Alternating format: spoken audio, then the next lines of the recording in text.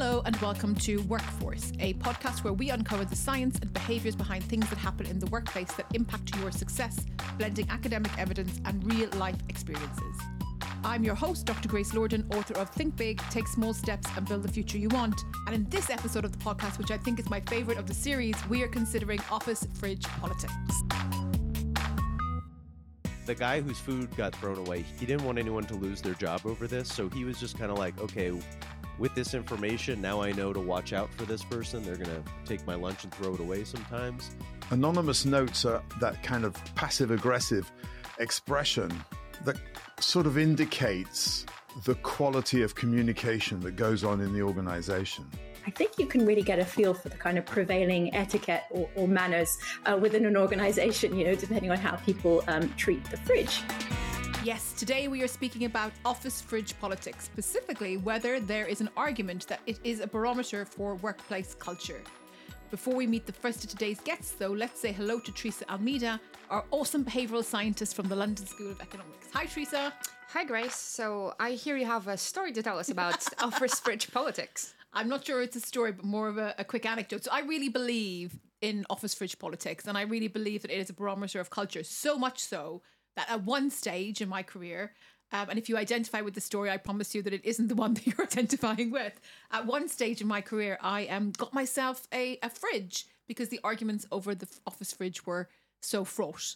And I had an office fridge for an incredibly long period of time until I went to work in a really good culture and I felt just able to gift it. So I think I've gifted it to you, Teresa. It's sitting in your office. I do think it is. But so why do you think you got a fridge? I think when we talk about office politics, people think of the words toxic, unfair, demotivating. What do you think the fridge comes into this? I mean, I think if you have different types of people in an office and there isn't a level of respect where they will show up for each other, very often this manifests in the fridge. So you'll have some people who will leave food in the fridge, it becomes incredibly smelly. They'll leave milk in the fridge, it becomes incredibly smelly. And then on other occasions, you might have other individuals who are writing saying, we have to clean the fridge, it's disrespectful to colleagues. And those arguments spill over. So stepping out of whether or not there should be a rota to clear the fridge. And I believe actually this is a really good compliance mechanism when we have office fridge politics, a fridge rota. But stepping out of those arguments actually just made my life much easier. I love the connection between office, fridge and behavioral science. But I'm also curious around, I'm sure we'll hear something about this, but then what happens when we move from the physical space to the online office? So I'm sure we'll hear some of that. Yeah. Okay, let's get to it. So I am actually so excited about today's episode. As I've already said, it is my favourite. The reason I'm so excited is that this episode, unlike others, has espionage, lies, tears, and a missing lunch. And then she comes sitting down and then he's like, yeah, someone took my lunch yesterday and someone threw it away. And she was like, oh my God, like who would do that? That's crazy. And I'm just sitting next to her like I'm about to jump out of my skin because I cannot believe that this is the situation that we're all in. And so she's kind of denying it there because there's a company-wide email that goes out that's like, hey, just, so everyone knows, don't take people's lunches out of the fridge. Don't throw them away. And she's like, I don't know who would do that. She's just being very vocally loud about how she's not involved with this at all. So that is Zach Toscani, a super cool guy who we'll hear more from later, who has been directly impacted by office fridge politics. But before we get to that, my first guest has some really interesting perspectives on the office fridge as a microcosm of workplace culture. Tom Dennis spent 17 years in the Marines and now works in corporate companies inspiring better leadership. I was interested to know which of the skills and experiences he's gained in the Marines have been particularly relevant to making positive changes in corporate culture.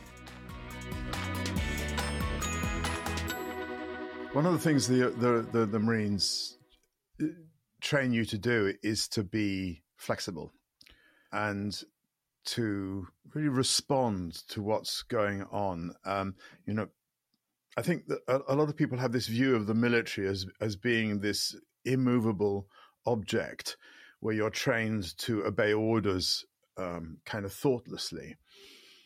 And it's not really like that. They really, really encourage you to think on your feet.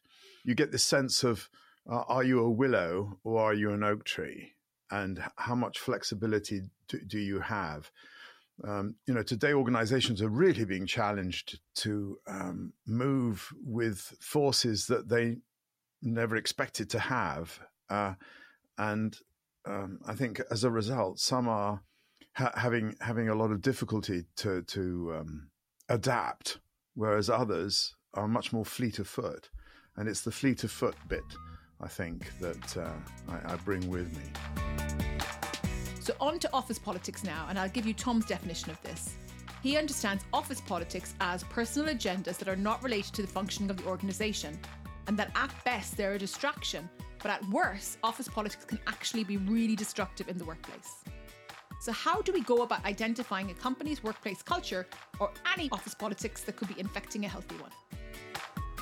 I suppose most offices now have some sort of fridge where, because people don't want to go out to eat, it's so expensive, and they need to take a break.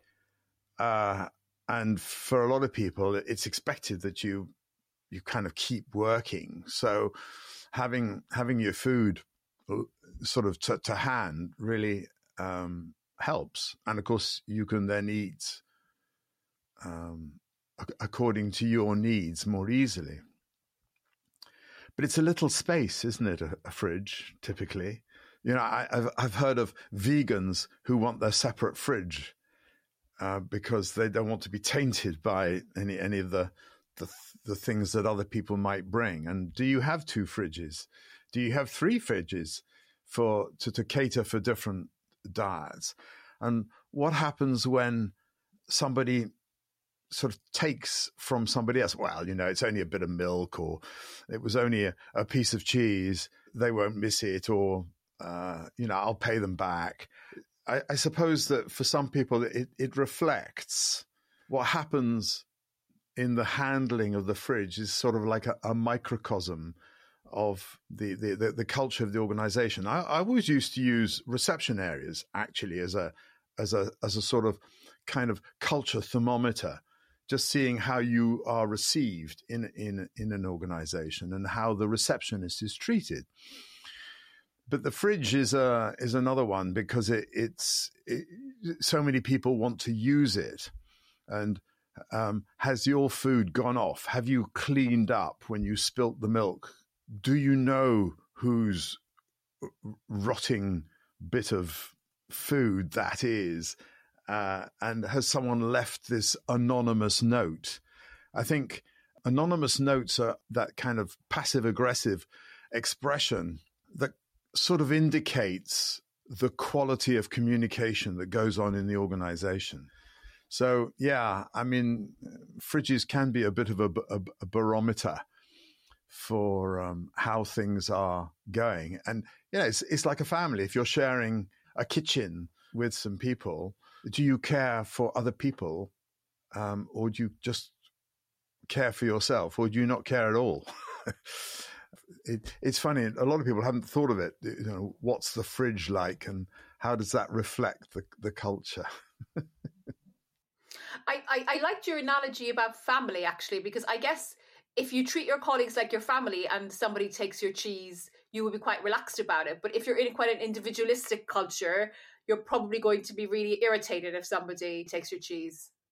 Yes, there's an assumption there, of course, that you get on very well with your family. Some organizations want to be like a family. And actually, I think you need to think about that, because the dynamics of family aren't, I mean, there's an assumption there that if it's family, everything's hunky-dory, but it's not always like that. So I don't think it's always a healthy aspiration. So, yeah, it's a good question. How's the fridge today? I'm so excited for where we're heading to next, because this person we're about to speak to is all too familiar with the political war zone the office kitchen can become. So US comedian Zach Toscani was working at a subtitling company in LA. And not only did he witness an office fridge-based drama up close and personal, but he had the rest of the world on the edge of its seat too, as he drip-fed the unfolding case of his co-workers' stolen shrimp fried rice onto an active Twitter forum. So I worked at a post-production subtitling company in Los Angeles. It was kind of a part-time job to make ends meet while I was pursuing comedy full-time. And I worked in a pretty small room. There's maybe 6 of us in this tiny little room, so we got to know each other pretty closely over the few months. And the guy who sat across from me, we were usually the first ones to get there in the morning. And he came in, and he was like, yesterday someone threw my lunch away. I had a shrimp fried rice. I had microwaved it, and then I guess he puts it in the fridge after the microwave, which is kind of a weird move, but he liked it a little cooler.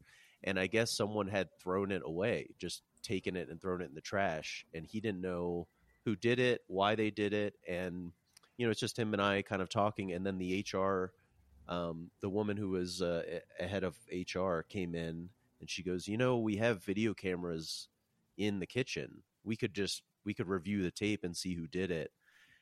And I couldn't believe that she offered that. So she took him back to where the cameras were, and they watched it. And they saw that it was the woman who sat right next to me who took his food out of the fridge and just threw it away. And then from there, I just kind of started live tweeting the whole thing. And it was crazy because the guy whose food got thrown away, he didn't want to get anyone fired. He didn't want anyone to lose their job over this. So he was just kind of like, okay, with this information, now I know to watch out for this person. They're going to take my lunch and throw it away sometimes. And that's where he was going to leave it, which I thought was pretty cool of him. He didn't want to blow up anyone's spot. But then when the woman who came in and threw the lunch away, when she came and sat down, it was like a powder keg, because now I know and he knows all of what happened. And then she comes sitting down, and then he's like, yeah, someone took my lunch yesterday and someone threw it away. And she was like, oh my God, like, who would do that? That's crazy. And I'm just sitting next to her, like I'm about to jump out of my skin, because I cannot believe that this is the situation that we're all in. And so she's kind of denying it there, because there's a company-wide email that goes out that's like, hey, just, so everyone knows, don't take people's lunches out of the fridge. Don't throw them away. And she's like, I don't know who would do that. She's just being very vocally loud about how she's not involved with this at all.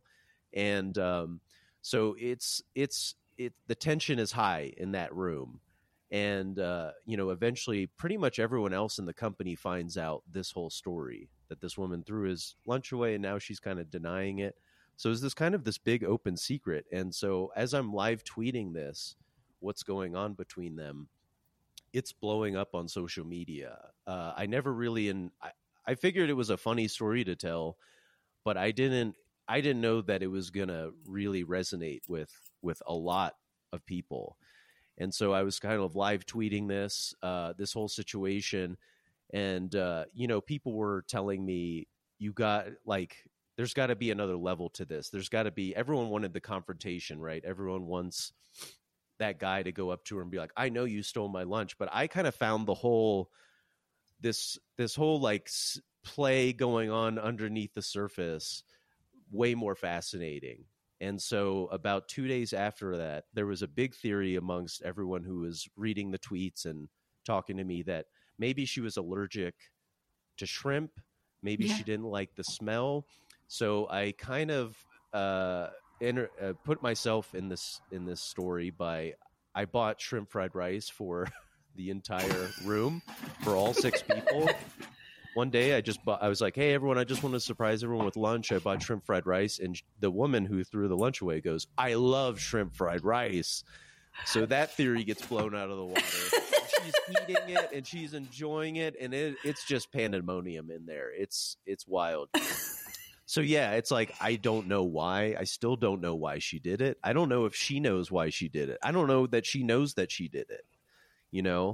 There was this kind of, I don't know how best to describe her, but it didn't seem like someone who was terribly on the internet a lot. So she, as this Twitter thread is blowing up, I'm like, oh my God, she's going to see this. And I have to sit next to this woman, and maybe she has some words for me. From my knowledge, she never saw it, still has never seen it. She's still working at that company. I know people that are still there, and they're like, yep, she's still here. In a way, she's lucky that you and your colleague were kind of cool about it. So I know that you were interested and you wanted to know her motivation, and you bought the shrimp and rice, but somebody else could have been quite confrontational about what happened. Totally. Absolutely. I mean, I really left it up to his hands, the victim in this whole thing, the man whose lunch was lost. I think it's up to this guy to see what happens. And yeah, I did honestly think it was very cool of him to not want to get this person. Like, he wasn't out for vengeance. He was upset, obviously. He was perturbed that his lunch got thrown away, but I did admire that he was just like, well, now I know that about that person, and I'll just keep that in my head. And I was like, oh, that's smart. You know what I mean? You're using the information. Maybe you're waiting for just the right time to drop it.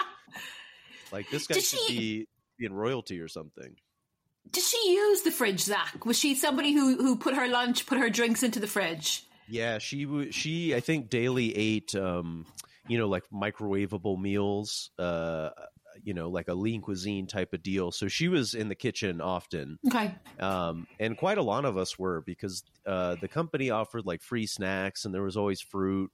So people were going in and out. So it's kind of surprising that no one physically saw her do this. And I don't know, maybe she was waiting for a time where no one else was in the kitchen. It's really interesting to think whether she was completely aloof in the situation, or if it was like a criminal mastermind and she's planned out all these things and then just didn't account for the cameras. I like the idea of the latter, that she's a criminal mastermind and she just likes to mess around with people. So what about this idea that Tom Dennis posed earlier about the office fridge being a kind of microcosm for the overall culture of his workplace? I was keen to know whether or not this incident at Zach's work was usual behaviour across all employees, or just one rogue individual, and not actually indicative of the culture at all.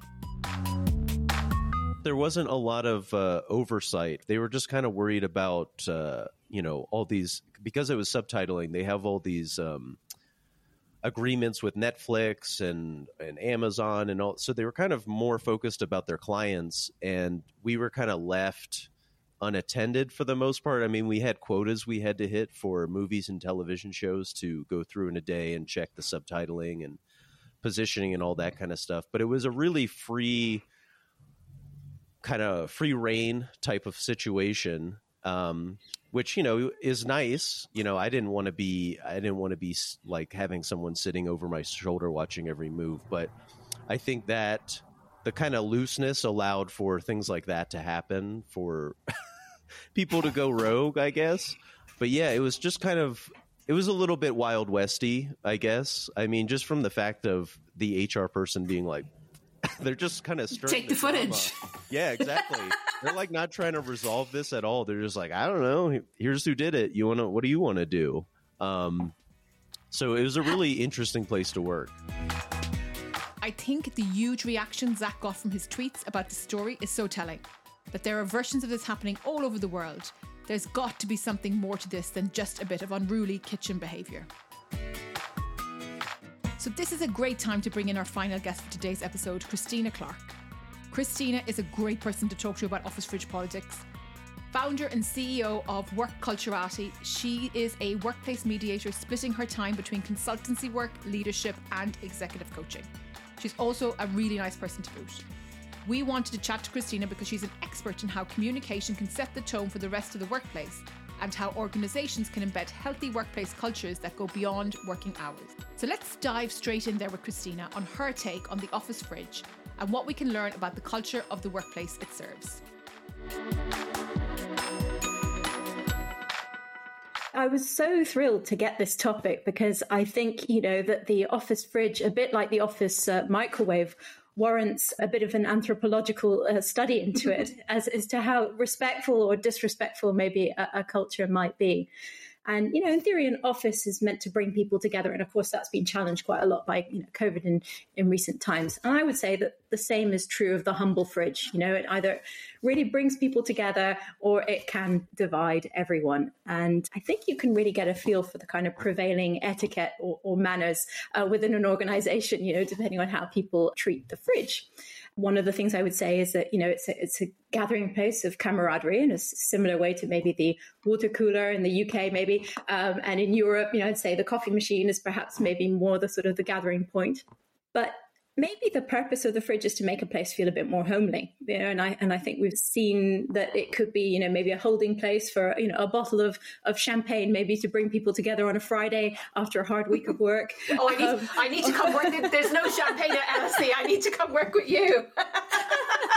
I think I need to stock up. But no, I think, depending on the type of organization, it's a place where, people gather to sort of raise their spirits or, to sort of hide their snacks if they don't want other people to have them. But usually it's sort of a way to kind of exchange a few words with, those colleagues that maybe you don't get a chance to meet in other parts of the building. But it can go sour, Grace. And, I think this is probably one of the things that, we could chat about today is, how, some people do help themselves to those sort of treasured snacks. And, we can end up with menacing notes, being left in the fridge, a warning against, potential further food theft. I've read some really creative things like, people considering leaving decoy sandwich bags that have mold on them, to prevent people from taking anything from them. But, I think there's a lot of cultural symbolism actually in the fridge. And maybe I can take you back to the 1980s when, in advertising, when people had their own offices, it was quite a status symbol if you had your own fridge in the office. And I think back then it was like people were drinking Aquavit, if it wasn't champagne, of course it was the 80s. Then we had the pre-2008 financial crisis, in some city firms, people would have a trolley that would come to you. There were, banks and things that would have sort of, birthday cakes and presents coming through to you from the kitchen on a trolley, etc. And of course, that all went with the financial crisis. And, nowadays we'd all be lucky to be able to find a corner to stash a chocolate bar in. So, it's changing times indeed. What's your feeling about those emails or those notes that people leave? So I see these when things get stolen and also when the fridge is quite messy. So if somebody has had bad fridge etiquette, that there tends to be either an email go out or somebody will leave a note to say it's not okay for you to leave your sour milk spilled. So is that a good idea from a colleague with respect to kind of making sure that the fridge etiquette goes back to where we want it to be? Or is that actually going to cause much more trouble than that person thinks when they're doing that? Of course, there's the inevitable, ripple of, disgruntled noises, I think, that comes out, whenever a kind of group email like that goes round. But, of course, we need to reinforce the need for respectful communication. I would say it's always better if it's led by example. If someone sort of very senior within the organization, or even someone who's just very highly respected, just sends a note round just to say, look, hey, would you do this at home? Yeah, a Harry Potter style, don't let the elves clean up after you, sort of thing. Then it's the responsibility is amongst us all. I don't think it needs to be a sort of top down being babied thing or anything like that, but just a few people who are kind of good, strong culture carriers, like really enforcing those behaviors, I think is really important in an organization. And you mentioned culture carrying, because I guess the other thing that I've seen is compliance mode, where everyone gets a week to clean the fridge. So regardless of where you are in the organization, whether you're the most senior or whether you're the person who's just joined on their first day and it's your first job, you will be assigned a time slot to clean the fridge. And I've seen that work well. So what if you go into an organization and you see that they rely on these type of rotas and these compliance-based mechanisms, what does it actually say about their culture? Well, I think a mechanism like that, a rota where everyone has to do it, I think, is absolutely excellent, because it just means that, the people who think they're too busy and too important to do it, can't get away with not doing it. And therefore that also becomes an example to everyone else. They would, as I said, they would behave differently in their own homes. So I think that kind of culture is the basis of a culture of respect. And we come back to psychological safety. If people feel that they can speak up if there's a problem, then, we're then creating the grounds for better communication in other areas. It's that ripple effect. Yeah. And that's why I'm interested in fridge politics, because I do think it is a pulse point for other, when we think about fridge politics, it does seem very, very funny, but I really believe it's a pulse point for other things in the organization that we need to go right in order to serve, clients and to add value in the way that we want. Absolutely. I mean, one of the things that comes to mind as well in terms of fridge politics, if we dive a bit closer into the contents of the fridge, that carton of milk or maybe that birthday cake, that might be indicative of a bit of emotional labor that's within the organization. I think you might be familiar with, there was a poll last year that talked about how there's gender-based or biased use of stereotypes, is widespread, with women being asked to make tea or coffee almost 3 times more than their male counterparts. Yeah. So, and also the same would fall to, if we're going to have a celebration to celebrate a colleague's birthday, that birthday cake and card will be procured probably more likely by a woman than a male counterpart. So, definitely when you're opening the fridge, you're seeing a whole range of socio-economic and political implications there. And it's really depressing because the woman is in a double bind, because if she does it, she's doing a non-promotable task. But if she doesn't do it, then she looks like a disgruntled colleague who doesn't want to help others. And I think that isn't given to men, that second naming type. Absolutely. And I think, this reminds me a bit of, there was a book that was written, it was in the 90s by a sociologist called Arlie Hochschild. Yeah. She talks about the time bind. And it was this idea of, the work and home becoming sort of a bit fluid in terms of the concepts to keep, people very much working harder because everything is just on your doorstep already. But I think that term has perhaps been misplaced a little bit with the emotional labor that, they quote Arlie Hochschild, and I think it's changed from her original meaning of it somewhat. But that brings us to the beer fridge. That's another way of keeping us at our desks for longer. And what should I do if one of my colleagues steals my sandwich from the office fridge now that we've moved? We have a really good culture, but let's imagine that one colleague does snaffle my sandwich. How should I approach that in a way that both maintains the culture but make sure that it doesn't happen again? I think the first thing is to not accuse anybody, to jump too quickly to conclusions, which, maybe I'm a gunslinger, Christina. I'm a gunslinger. I'm going to, and I know already, Teresa Almeida, who's listening, she's the most likely culprit to steal my sandwich. I'm a gunslinger. I'm going to do it. I'm going to regret it, but I will. So by the time you've come in, I've already accused them of stealing the sandwich. I would say the other thing is that, perhaps it's the highest form of flattery, because perhaps your sandwich was really delicious, that's the other thing. So, first of all, let's not jump to conclusions. Let's just be open to asking some questions about where the sandwich might have gone and, why. I don't think we'll let a sandwich come between us and the team. So that's one thing I'm confident with. That's good to hear. I'm available for mediation if needed. Oh, amazing. We might take you up on that. You never know. So do you have any kind of general advice for us kind of keeping the peace around fridge politics? I think the importance is really respect. I'm going to come back to that because for me, that's the fundamental element. I think we need to make the rules of engagement really clear. And if there's an opportunity to co-create those rules of engagement with other people in the firm, and also it depends on the size of the firm, of course, or the company or the organization. If it's smaller, it's much easier to co-create those rules. I just say bring people along, for the ride, and say, these are the things that we'd like to achieve. How are we going to get there? And just make people part of that conversation and the output, because then they're going to be more committed to playing their part and their role in keeping that etiquette alive, as it were. So perhaps the office fridge does still have a place in the workplaces where we share with our colleagues, even if we're only popping in once a week. I think our guests today have well and truly supported my hunch that the office fridge is not just a fridge, but in fact is a barometer for how healthy a workplace culture is, how its employees feel about working there, and how they feel about each other.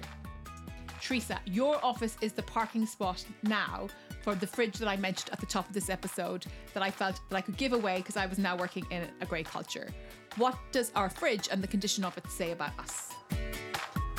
I think it's kind of ironic that you bought this fridge to, not engage with others in office fridge politics. And now, because of this fridge, it is a social hub for people to come in and hang out in my office. It wasn't so much about not wanting to engage with others. I did that just fine. I just didn't want to get involved in the politics. So then if I never had anything in the fridge, I was never leaving a mess, I was never looking at other people's messes, it just didn't impact me. That's interesting.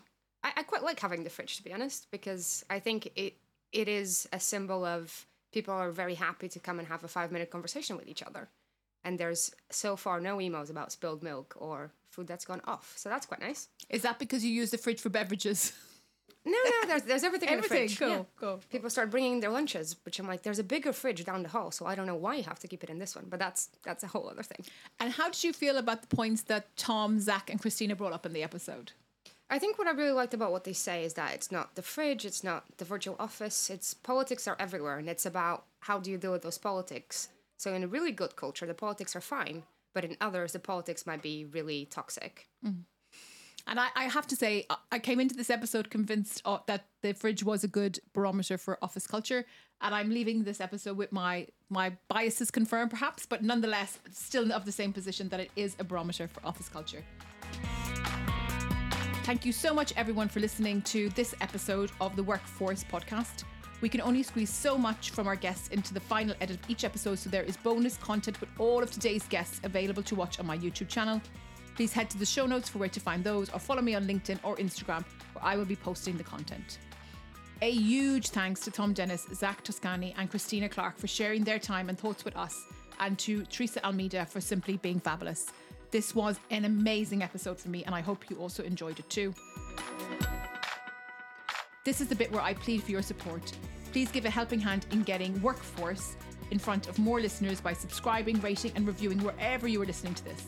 We'd also love to hear your questions and ideas for future episode topics, and you can contact me anytime through my website on www.gracelordan.com.